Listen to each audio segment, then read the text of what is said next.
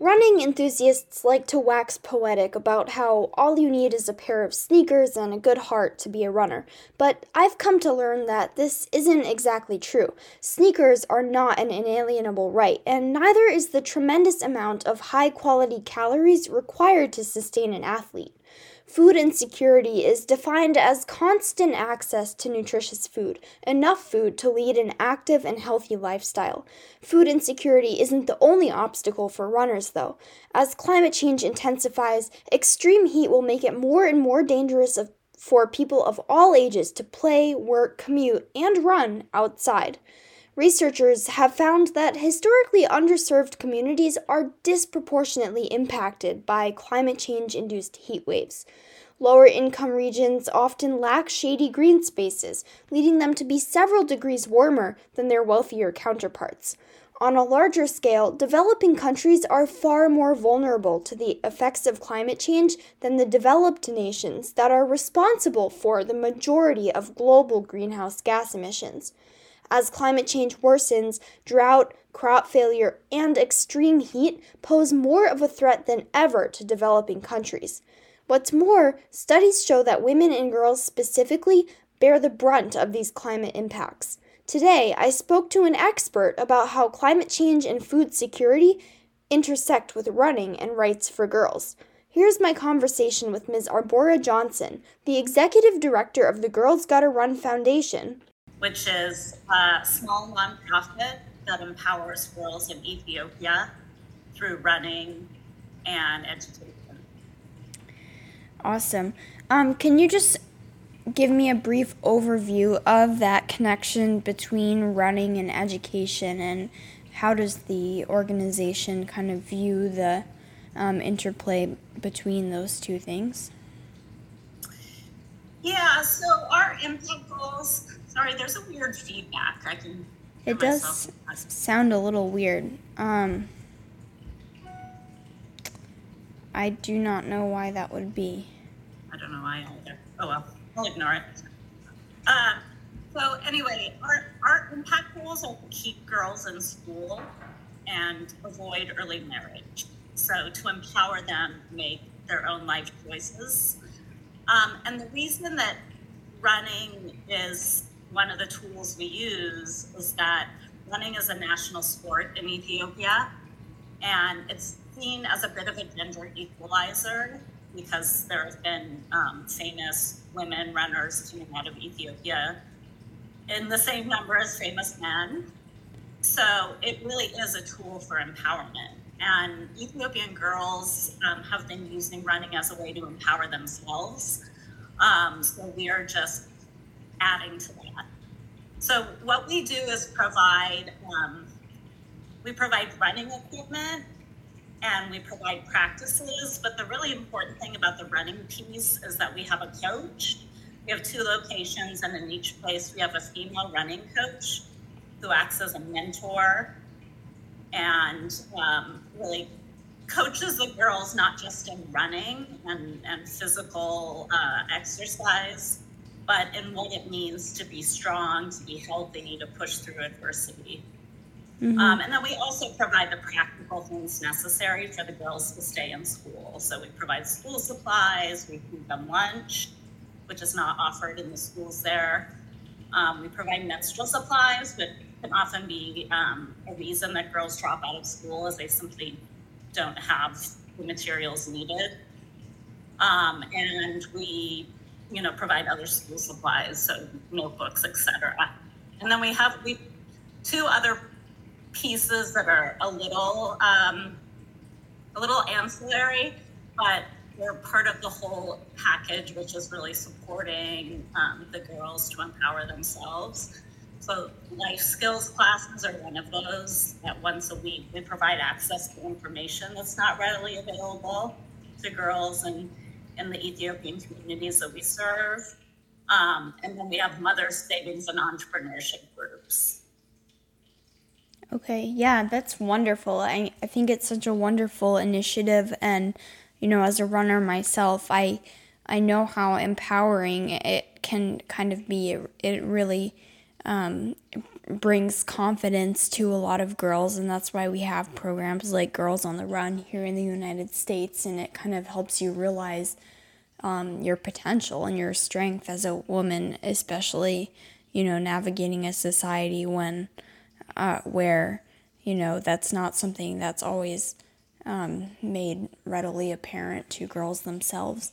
So my podcast, Changing Planet Justice, focuses on how climate change disproportionately impacts marginalized communities. And we know that women in particular face extreme impacts from climate change more so than men do. So can you speak to how climate change might impact the lives of women and girls in Ethiopia, and what specific challenges they might face due to changing environmental conditions? Yeah, sure. I mean, so East Africa, or the Horn of Africa as the region where Ethiopia is sometimes called, has been facing really bad drought conditions, on and off, but on again. There's been a drought the past few years, and compounded with, there's been a lot of civil conflict in Ethiopia, and of course there's been global supply chain issues due to the conflict in Ukraine and elsewhere. So the bottom line is that food insecurity has been on the rise in Ethiopia, as in all of East Africa. And when that happens, we know there's all this data that women and girls are impacted most. I mean, there's a couple reasons for that. One is that they're often the last to be fed. So if the communities where we operate tend to have very large families, 6 or 7 kids, and the youngest girls are always at the back of the line to get fed. The mothers will often feed their husband, their male kids, their female kids, and lastly themselves.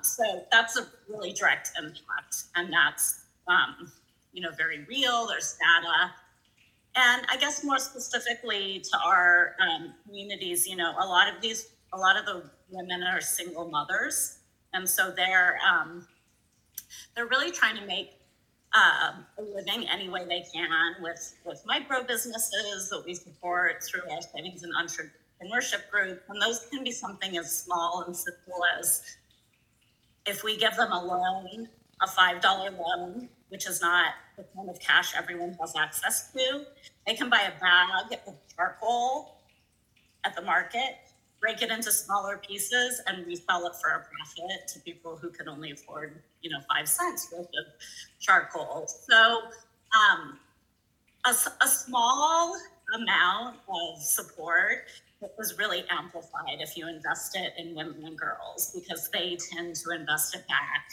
in their community and in their families. So, I mean, it's really hard to see some of the challenges that these girls and women face that are amplified by climate change, as well as conflict and issues with local and central government, which are, an issue globally. But it's also pretty amazing to see the resilience and to see things like, a mother taking, like I said, a $5 loan, adding her own savings, buying a chicken, and then she has eggs to sell, but also to feed her family. Mm-hmm. So inflation has been around 30% in Ethiopia, including for food, especially for food, which has been a real struggle for the women and girls that we work with. It's been a struggle for us with our budget, but we've tried to stay really focused on making sure that we don't skimp in the providing food, which is obviously essential. And if there's things we can do, like bring shoes from the U.S. that we visit, bring shirts, bring linen bras, we do that because food is really essential, and the small investments we make in the mothers for them to grow their businesses. Yeah, absolutely. And we see that all over the world, how climate change exacerbates food insecurity.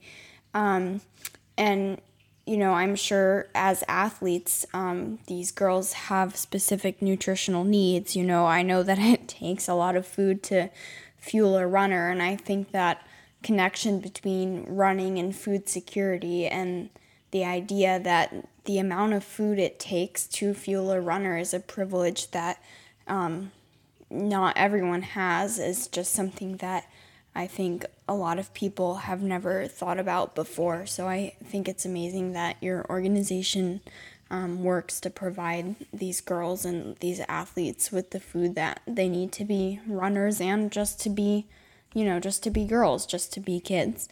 Can you share like maybe a success story or an example of girls who have benefited from the Girls Gotta Run program and maybe become leaders or role models in their community?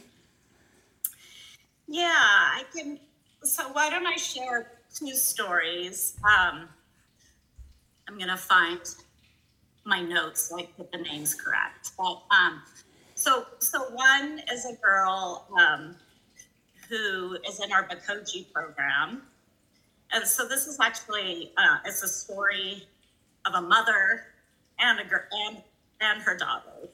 So this is one of the mothers that I was able to visit our programs, both of our programs in Photo and Bakoji in March. And one of the mothers I met talked about her older daughter. So this mother was very tall and she looked athletic. And it turns out that she herself had been a runner as when she was young and actually won some money through races. But at this point, she was a single mother with 6 children. And she told the story, she told 2 stories. The first one she told in a rather offhand way, but we were very interested in it. And it was of her older daughter who had been in Girls Gotta Run Foundation several years ago and was about to graduate from Addis Ababa University, which is the best university in Ethiopia, with a degree in accounting. So that was amazing. And we have pictures. The girl's name is Sise, and the mother's name is Bazialamu. And she also has a current daughter who's running with us. And she has younger daughters, and I think she has 1 son. She has 6 kids, 5 girls, 1 boy. And with the small loans that we gave, the mother, Debbie Alamu, was actually able to build a home for her family. She had been renting, which is, as here, that this involves a lot of insecurity because you just don't know if you'll be asked to leave.